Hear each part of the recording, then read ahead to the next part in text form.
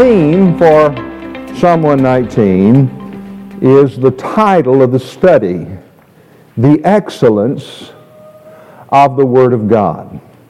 The excellence of the Word of God. I came to the Lord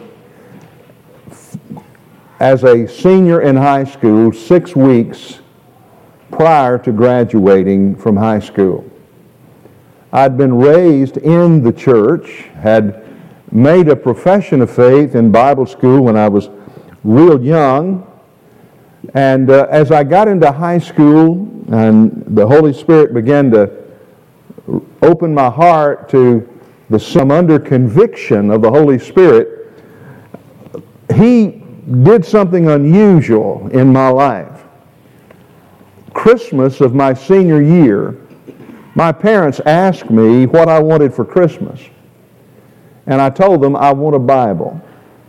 That's kind of interesting for a senior. That's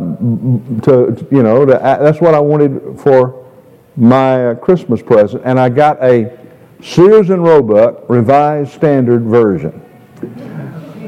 That's what they gave me.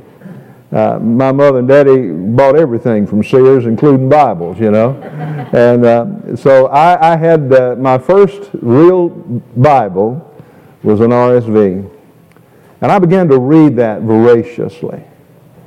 And the Holy Spirit began to do a work in my life. And God began to turn my heart in affection toward the Word of God. I never was a reader. I did just enough reading in school to get through. My book reports were Old Shep and the Life of Babe Ruth. Nothing, anything real deep, caused a lot of thought. I just barely got through. I wasn't a reader. But God turned my appetite on for the Word of God. And as I began to study the Word of God, 6 weeks before I graduated from high school, God brought me to a place of total surrender to His Lordship in my life and just a place of repenting of my sin. And God became so real to me, and it was all, I think I can date it almost from the time that I began seriously to pursue God's Word in my life. This is a living book. It changes lives. And I remember about a year after that, I went to college and played basketball and baseball 1 year. And Vietnam was hot and heavy, and the dean called me in after my first semester and said, "Son, if your grades don't improve, you're out of here. You're on athletic scholarship. You're going to be out of here if your grades don't come up." So I decided I didn't want to be a ground pounder in Vietnam, and I joined the Air Force. And while I was in the Air Force, while I was packing to go to basic training, God had made me fall in love with the Bible. And so I packed that Bible. And I can recall in basic training at night, you never had time hardly to do anything but run and breathe and say yes sir, no sir. But I remember at night, even after the lights were out, I'd get my flashlight. And I'd lay in my bunk, and I'd take my flashlight, and I would read, and guess where I read? I read the Psalms. There's something about the Psalms that brings peace and comfort and hope and help like no other passages in the Bible. And so I gained a love for the Psalms. Matthew Henry, the great Puritan commentator, said that Psalm 119 is a treasure box. And he goes on to say that it's like a box full of silver rings. And they're not connected. They're all separate. And I remember when I surrendered to preach, my father in the ministry told me, he said, now the Proverbs, every verse in the Proverbs can be turned into a sermon. Now I was young, didn't know exactly what he meant by that, But since I studied the Word of God now for half a century, he was exactly right. Because each proverb is a standalone proverb. Well, the Psalms are a lot like that. And especially Psalm 119. Because it's like every verse in Psalm 119 is a golden ring. But they are not connected. But what we're going to do tonight is we're going to take a thread and we're going to connect those golden rings. And we're going to pick up a theme. Now, our approach to this, and by the way, when I was in my second church, down at Brewer Baptist Church in south of Tupelo, Mississippi, I invited a Bible teacher, a good friend of mine, Dr. C. Wayne Neal. He had been my BSU director in college, and I asked him to come and teach in a Bible conference in the church I was pastoring. I was so interested when he got there because he had an outline, and starting on Sunday and going through Wednesday, guess what he taught? Psalm 119. For the entire week, he taught Psalm 119. So you can guess, I'm a little bit nervous standing here in front of you, and I've got, 40 minutes left, and he had a week. But what Dr. Neal did is he broke down the psalm according to its structure. And I'm asking several questions about the psalm, four to be exact, and you have them there. So let's just look at the first question. We're going to try to answer 4 questions. Here's what I'm going to try to do tonight. Like I said, if we took 1 minute for each verse, we'd be here 3 hours. There's no way to do a verse by verse of this psalm. What I want to do, I want to break it down and give you an overview, and I hope it'll just create an appetite in your heart and a love for this psalm. Sometimes the bulk of it scares people away.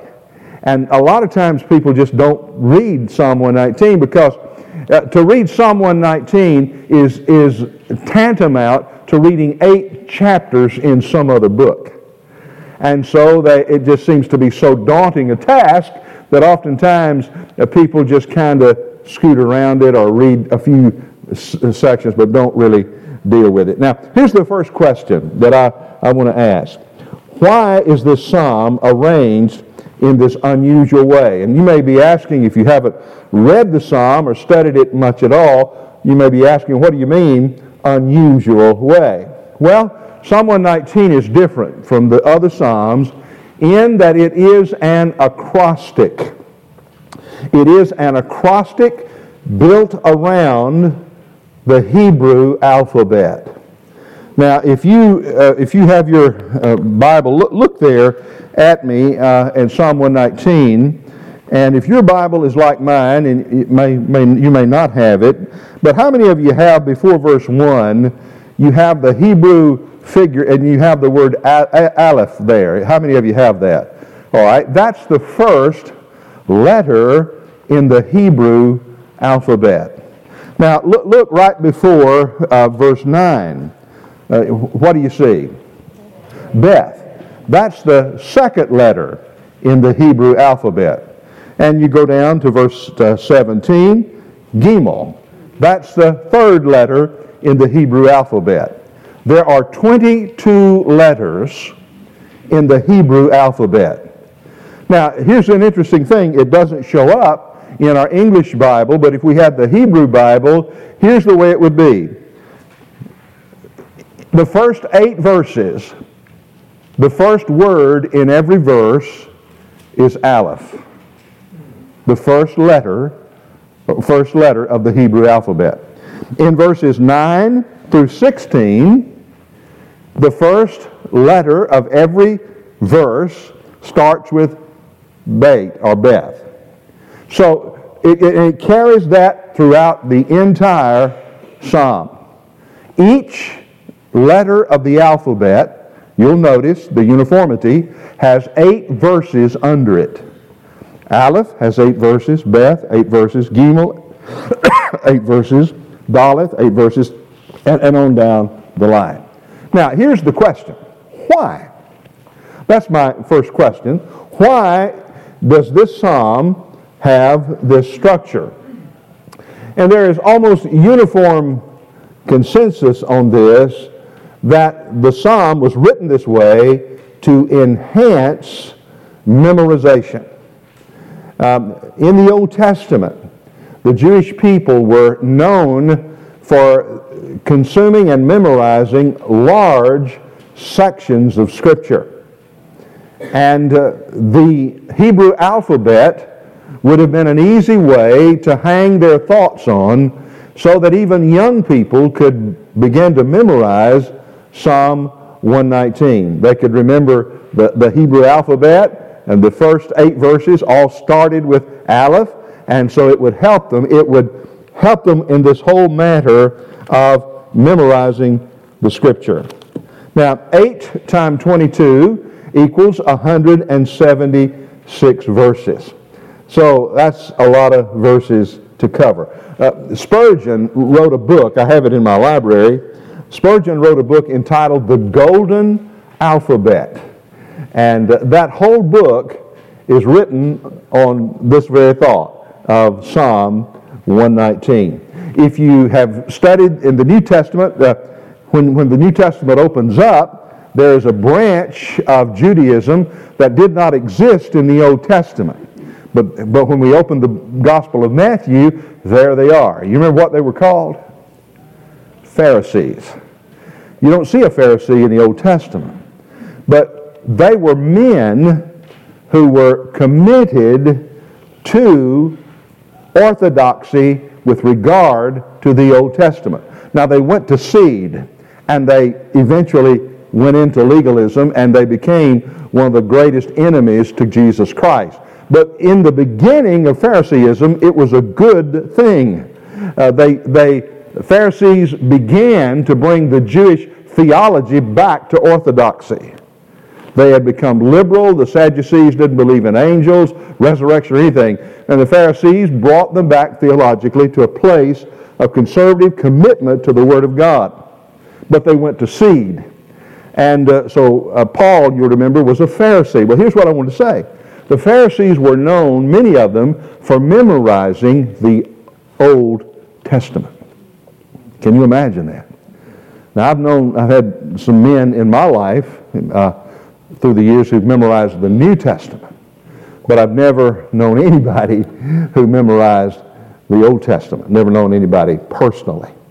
So that would be the first thing I would say, is that this psalm is structured this way in order that it might be easy to memorize. Now, why would they want to memorize Psalm 119, say, as opposed to some of the other Psalms? Well, that leads me to my second question, and that is, what is this Psalm about? And that'll show you the importance of why they wanted it to be memorized. To fill in your blank, it is to show the excellency of God's Word. The excellency of God's Word. Psalm 119 has a purpose. And that purpose is that it might move you and move me to search the Scripture and find pleasure in the Scripture and have a heart that wants to practice the Scripture. Can I say that one more time? The purpose of Psalm 119 is that it might give us pleasure. Now that's a key word. Pleasure in the Scripture. And that pleasure in the Scripture would lead us to want to lovingly practice the Scripture.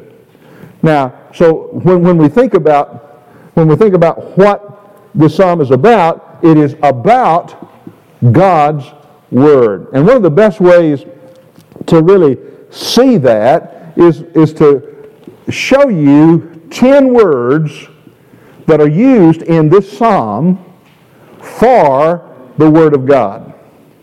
There are 10 words that this psalmist used. And by the way, I have to say this psalmist, because I can't say with absolute certainty that this is a Davidic psalm. There's nowhere in the psalm that hints as to who wrote it. Well, maybe that's a little overstatement.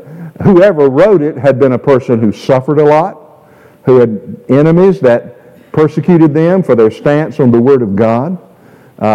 They were people knowledgeable of God's Word. So there's some hints, but there's been a lot of people suggested as the possible author of Psalm 119, but we don't know with certainty. So whoever it was that wrote Psalm 119 was led of God's Spirit to use 10 different words to describe this book. And so let me just call your attention to those, and we will read those. First of all, go to verse 1. Verse 1. How blessed are those whose way is blameless, who walk in the law of the Lord. Now there are two words there. First of all, there's the word way. Blessed is the person whose way is blameless. Now, the word way here refers to Scripture. This book is called The Way. It's interesting that in the early church, the world branded them and gave them a name.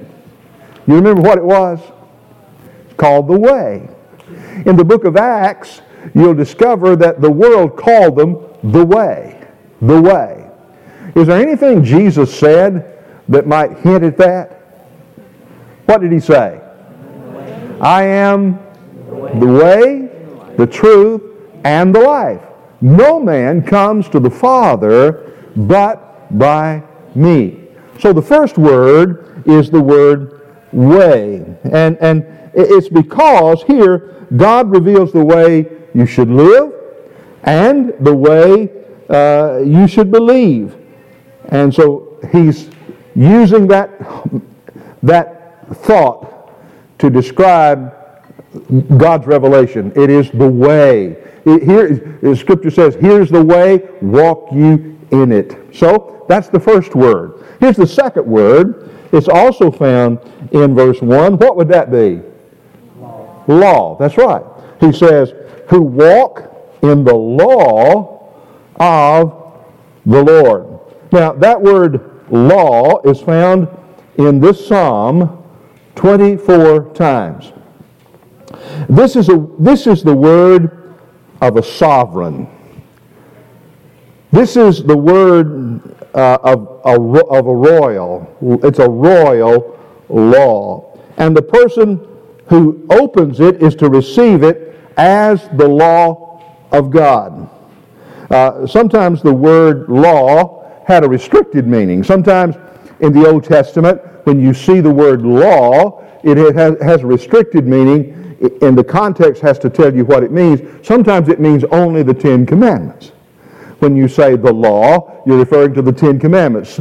But other times, the law has a much broader meaning, and it means the whole revelation of God. And so that's the meaning here. He says, when you walk in the law of the Lord. All right? So then we come to the third word. Look in verse 2. How blessed, I'm going to read the psalm and then you tell me what word it is. How blessed are those who observe his testimonies, who seek him with all their heart. Now what is the third word there that's same as the word of God? Anybody? Testimonies. That's exactly right. Testimonies. That word is found 19 times in this one psalm. And in this psalm, God is testifying as to what is his will. God is saying or testifying to what his will is. All right, now let's go to verse 4. Verse 4. You have ordained your, and see that's capital Y, you have ordained your precepts that we should keep them diligently. So what's the word there? Precepts, exactly. And it's found 20 times in this psalm. And now here God is prescribing what we're to do and what we're to believe and what we're not to do and what we are not to believe.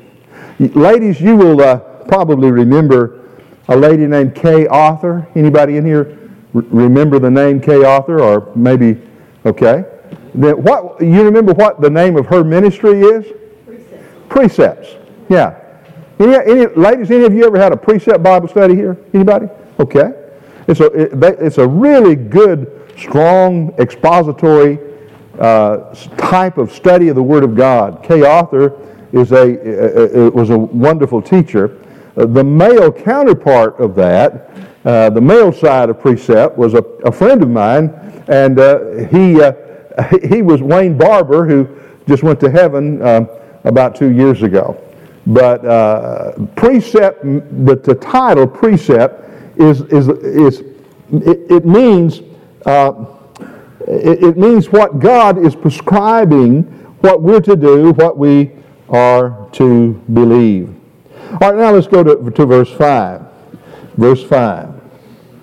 Oh, that my ways may be established to keep your, what, church?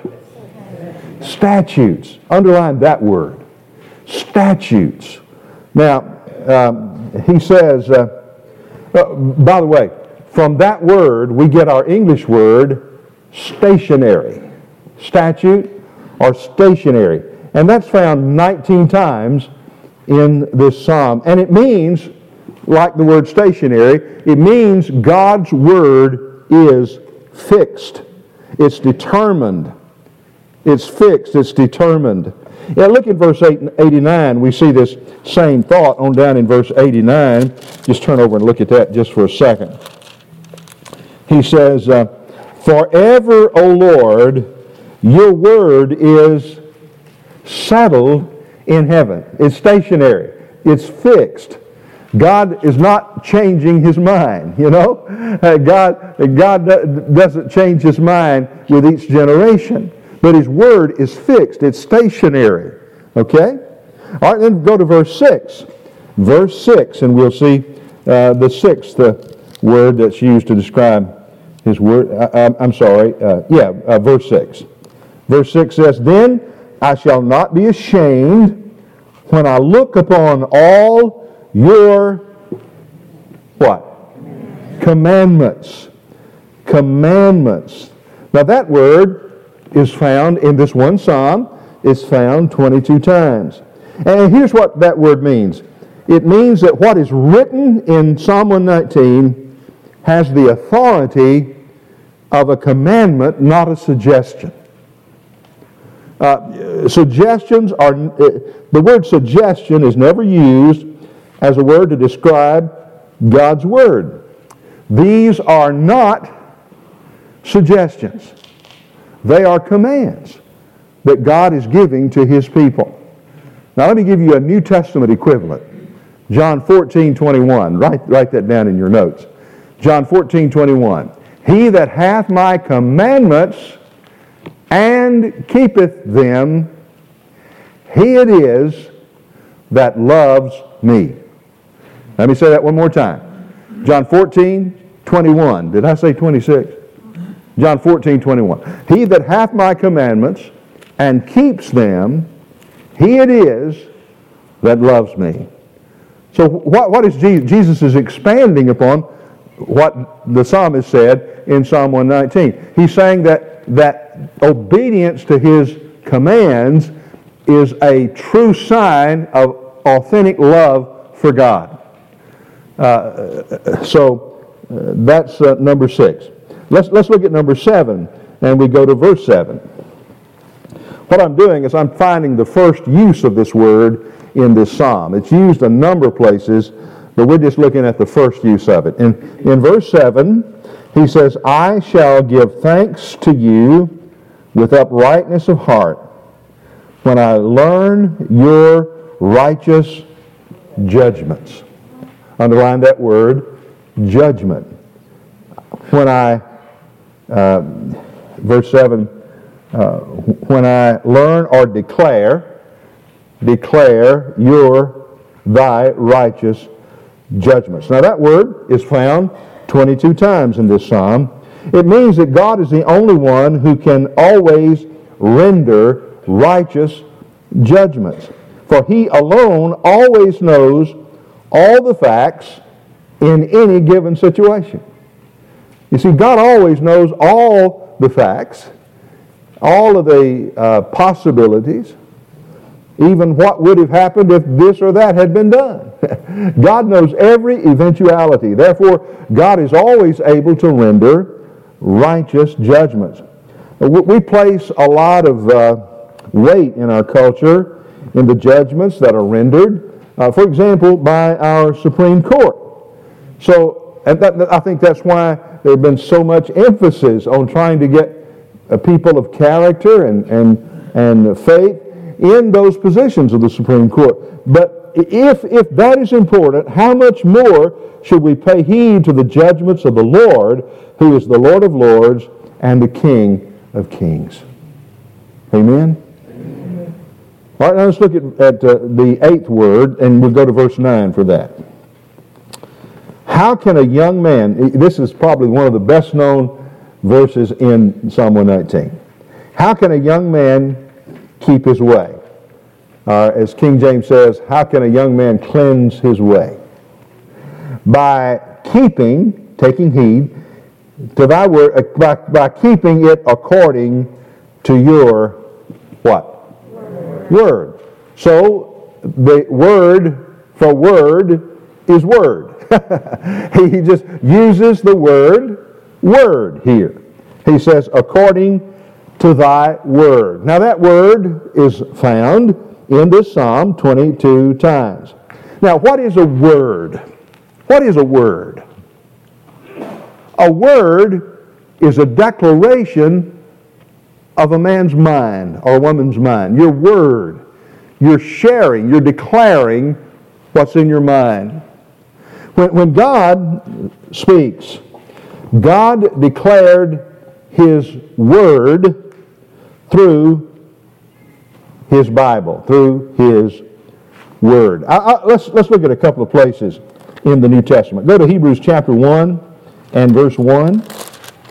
And you might just write this as a kind of a side note in your note. In Hebrews chapter 1, verse 1, he says, the writer of Hebrews says, God, after He spoke long ago to the fathers, see that word spoke, that's the word, He spoke long ago to the fathers in the prophets in many portions and in many ways. In these last days, He has spoken to us in His, what church? In His Son, whom He appointed heir of all things, and through whom He has made the world. Now, go with me to John chapter 1. John chapter 1. We'll look at two verses. John chapter 1. First of all, verse 1. John 1:1.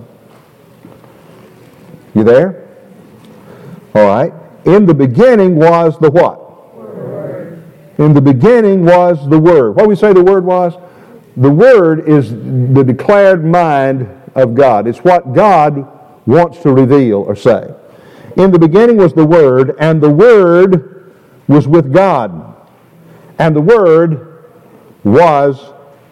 became flesh and dwelt among us. And we saw His glory, the glory of the only begotten from the Father, full of grace and truth. Amen? So, ultimately, the Word is Jesus.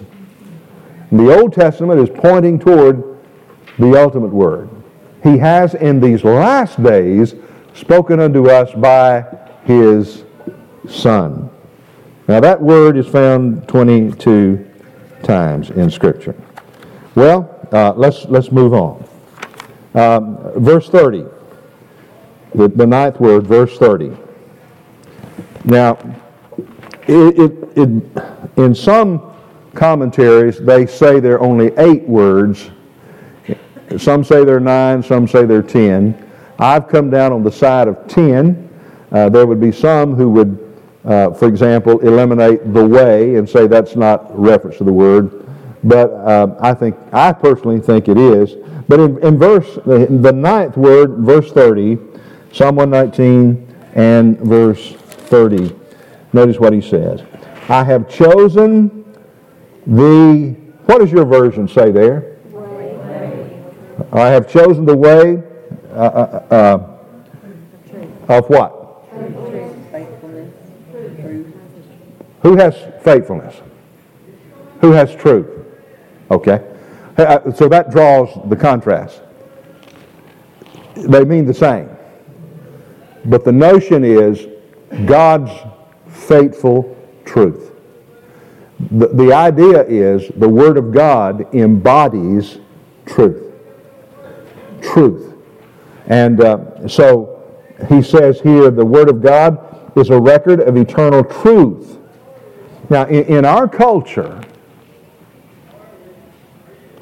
we have, in our secular culture, we have, for the most part, rejected the idea of ultimate, final truth. And we've replaced it with a subjective notion that goes like this. Well, that may be truth for you, but that's not my truth. And so our culture has bought into that almost totally, except for the faith community. And even among the faith community, it is becoming more and more rare to find people who will declare that they believe in ultimate and final truth. But the Scripture claims to be truth. He says in John 14:6, what did Jesus say? He not only said he was the way, but he said he was the what? I am the way, the truth, and the life. Okay? So the Word of God is called the truth. Now look at verse 40. This is the last word. This is the last one that I will mention. He says in verse 40, Behold, I long for your precepts. New American Standard says, revive me through your righteousness. Who has the ESV? What does that say? Behold, I long for your precepts, and your righteousness gives me life. Righteousness gives me life. So, what word there is a metaphor for the Word of God? Righteousness, that's right. The Word of God is called righteousness because everything in it is right. It is holy, it is just, and it is good. Now, let me just go on to say this. Some things in the Bible are not holy. Now, don't get mad at me. Some of the things the Bible records are not holy things. Some of the things that happen in the Old Testament and the New Testament are sinful. They're evil. But God records them in a truthful way. That doesn't mean that, somebody says, well, it was in the Bible. Well, yeah, sure. David committing adultery with Bathsheba was in the Bible.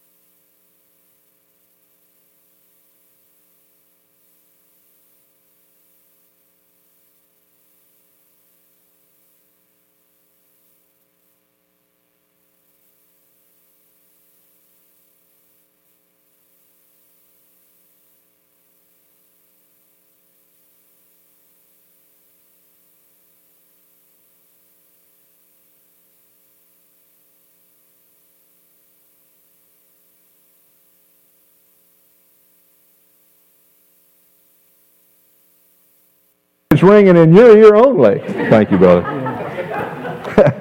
So I got to get used to it. I was hearing myself real good. I don't know. My wife thinks I need these things. I don't. But we'll see. Can you hear me now? Okay. All right. How long had it been out? Okay. All right. Well, let me see. Before I so rudely interrupted myself, where was I? Here's the thing I want you to see.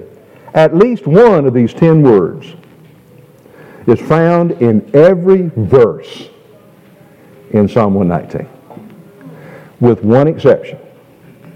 And I know you're curious. You want to know what is that exception. Look at verse 122.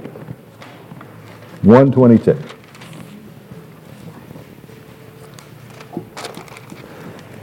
He says, "Be surety for your servant for good. Do not let the arrogant oppress me." Now, Hebrew scholars, with which I am not, would say that's the only exception to that rule. You know what? I read this, and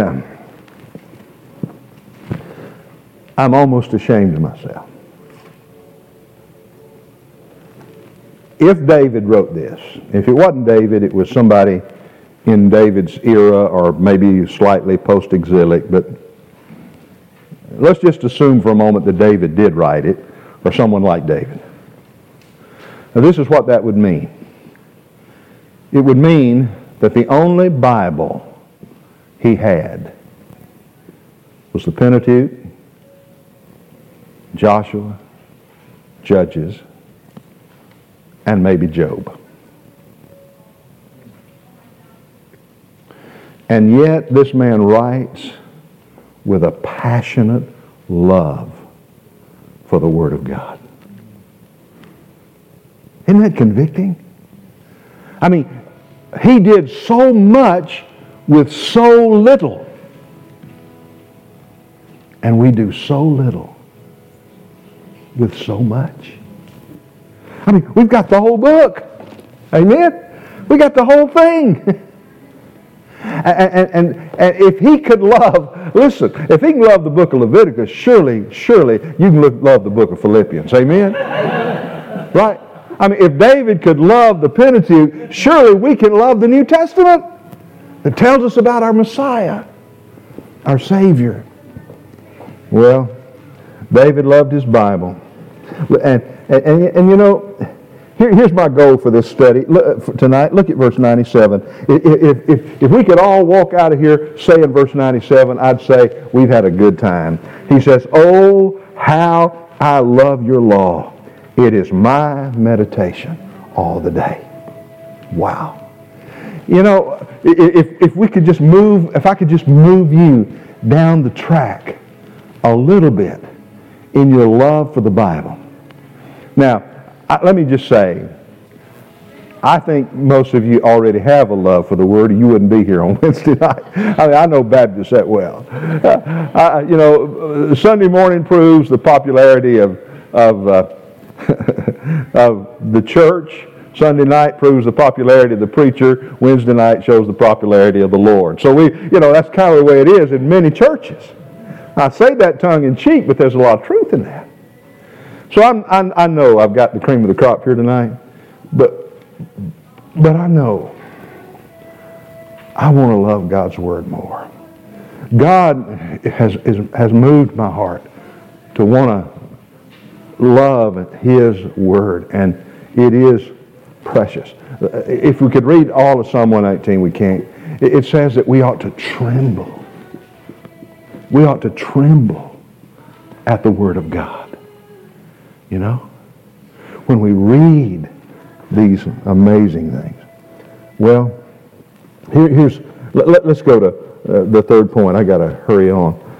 Can this psalm be summarized? I remember hearing James Robinson say one time in Dallas, Texas, about the sermon he was about to preach. He said, "This sermon has been like trying to organize an explosion." That's pretty poignant way of saying something. Well, Psalm 119, how do you summarize 170-something verses? But I think maybe we'll give it a shot. Here's what I'm going to try to do. Now, I'm going to do this real quickly. I'm going to try to take that thread. I said, these are different circles. Matthew Henry called it a treasure box of golden circles, and they don't connect. But we're going to try to run a thread through those circles, all right? And so here we go. It begins in verse 2. It begins by expressing, you can read the verses, or you can just underline it or whatever. I'm just going to go through this real quickly. It begins by expressing that those who keep God's word are blessed or happy. That's the opening statement in verse 1, that we are blessed. And that word blessed means happy, like Matthew 5, 1 through 12, where he gives the Beatitudes. Happy is the man, happy are the poor in spirit, happy are those that hunger and thirst after righteousness. So he's saying the man who keeps God's words are happy. And then verse 16, he takes that thread and he says, so then, David determines that he'll give himself to the Scriptures. If the way to happiness is keeping the Scriptures, then he said, I'm going to give myself to the study of the Scripture. That's verse 16. Verse 18, then he begins to pray that he might be able to understand them. He wants to understand the Scripture. So verse 18, we take that thread through there. He prays it to understand it. Now, notice a lot of these verses are prayers. David is praying. And then verse 28, he prays that he'll be strengthened by the Scriptures. And he prayed in verse 35 that he'll be given power to obey them. And then in verse 46, he determines not to keep it to himself, but he wants to speak of it and share what God is teaching him from the Word of God. That's in verse 46. Verse 51, as the thread keeps going, he'll speak of it in spite of the fact that he is derided by his enemies. He said, I'm not going to quit speaking about it just because my enemies don't like it. And then he says in verse 63, he's determined that his closest friends won't be those who are enemies of the Word, but his closest friends in this life will be those who like him and who want to keep his Word. You can tell a lot about folks by who they hang with. Amen? Yeah, and I want to hang with folks who just being around them makes me want to love God more and love his Word more. Verse 72, because nothing is more precious to him than God's Word. Let me read verse 72 to you. It's just too good not to read. He says, the law of your mouth is better to me than thousands of gold and silver pieces. Wow. Wow. And then he prays in verse 76 that the Scripture will comfort him. He says the same thing in verse 82. He longs for comfort from God's Word. Hey, I want to ask for a show of hands. But how many of you, in a time of hurt, maybe grief, maybe disappointment, in a time when you were about as low as a snake's belly, and you didn't know what to do or where to go, and you picked up this book, and you began to read, and God helped you. God comforted you through his Word. That's what David is experiencing here. He's experiencing the comfort of God. The comfort of God. Verse 95, then he makes up his mind that opposition will never deter him from the Scripture. Verse 97, why? Because he loves the Scripture too much. Look again. Let me read verse 97. Verse 97 says, I mentioned it a while ago, oh, how I love your law. Okay? And then Psalm 105, he says, for this book will guide me through my life. He says, it's a light unto my feet and a light unto my path. Well, I could just continue that thread on through, but I want to get to the last one, and I'm running out of time here. And so I want to take, will you give me about just 5 more minutes, and I'll finish this thing up, okay? That's better than 3 hours, isn't it? I mean, all right, let's look. What can we learn from this psalm?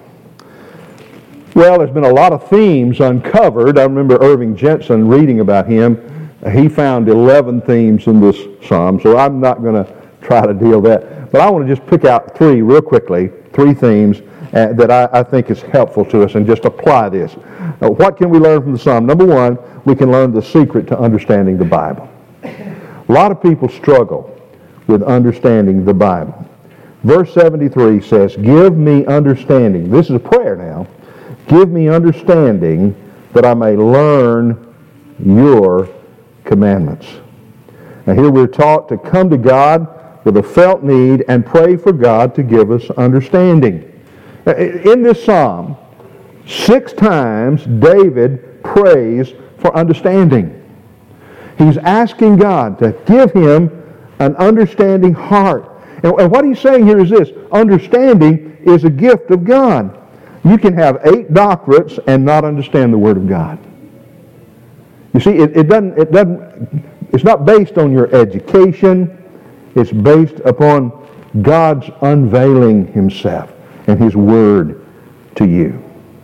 And you see, this felt need for understanding is what drives us to prayer. And that's good, because that's what God wants us to do, is come to Him and ask Him. And so the first law in understanding the Scripture is have a hungry heart that calls upon God to give you wisdom. What He said in verse 34, give me understanding and I shall keep thy law. You see, here's another principle. If you really want to understand the Word of God, you must be committed up front to do what? To obey the Word of God. Now, here's the way we do it. We say, God, show me your will and I'll decide whether I want to do it. How many of you know it doesn't work that way?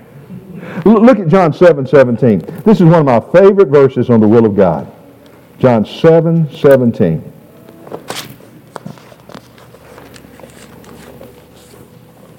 John 7:17. Jesus said, if anyone, you might want to put a star by this verse. This is a great one to memorize. If anyone is willing to do his will, he will know of the teaching whether it is of God or whether I speak of myself. You see what he's saying? If any man will do, then he shall know. Right? If I'm committed, if I say, Lord, hey, you got a blank check in my life. I've signed the check, now you fill it in. Whatever you want me to do, I'll do it. Then God has obligated Himself to show us what that will is. Okay? So, the first thing is understanding the Word means a commitment to pray and a commitment to obey. Okay? If we really want to understand. Here's the second thing, memorizing the Bible. Memorizing is hardly ever practiced today, but here's the verse, verse 11. You know it by heart, but Psalm 119, verse 11 says, your word have I hidden in my heart that I may not sin against God. I want to say, and I know I hear the excuses coming. I'm too old to memorize. Hey, I can see that. I can see that behind those eyes. I'm too old to memorize. No, you're not. Listen to this. I tell young preachers, one of the greatest things you can do is hide God's Word in your heart. Memorizing, putting the Word of God. I draw from the well where I planted Scripture in my heart and mind 40 years ago. I was discipled in the military by the navigators. They taught me to memorize 3 verses a week, and I did that for years. Sad to say, when I got on into the pastorate, I dropped that discipline of 3 verses a week. I've continued to memorize through the years, but not at that pace. But I'm drawing from the well from 30, 40 years ago. The Scripture says, wherewithal shall a young man cleanse his way? By taking heed thereto according to thy word. Thy word have I hidden in my heart, that I might not sin against you. Hey, I'm just gotten on the track of memorizing 1 verse a week again. Do you realize if you just memorized 1 verse a week, that's 52 verses a year? If you did that for 40 years, you do the math. You do the math. If somebody came in here tonight and took away all of our Bibles, would we have any word left? We'd have all of that we put in our hearts. The POWs in Vietnam found that out. That helped them survive by combining the Bible verses that they had memorized. Well, the last thing is this, meditation. Meditation. You say, well, Brother Tommy, isn't that the same thing as memorization? No, it's not. Meditation involves memory, but it's more than memory. Those of us raised on the farm, you know what we mean by a cow chewing its cud. They have several stomachs and they'll regurgitate and chew it for a while, let it go down again. Meditation is that process of taking what we've memorized and reflecting on it. Not just so we can learn it, here's the key, but so we can love it.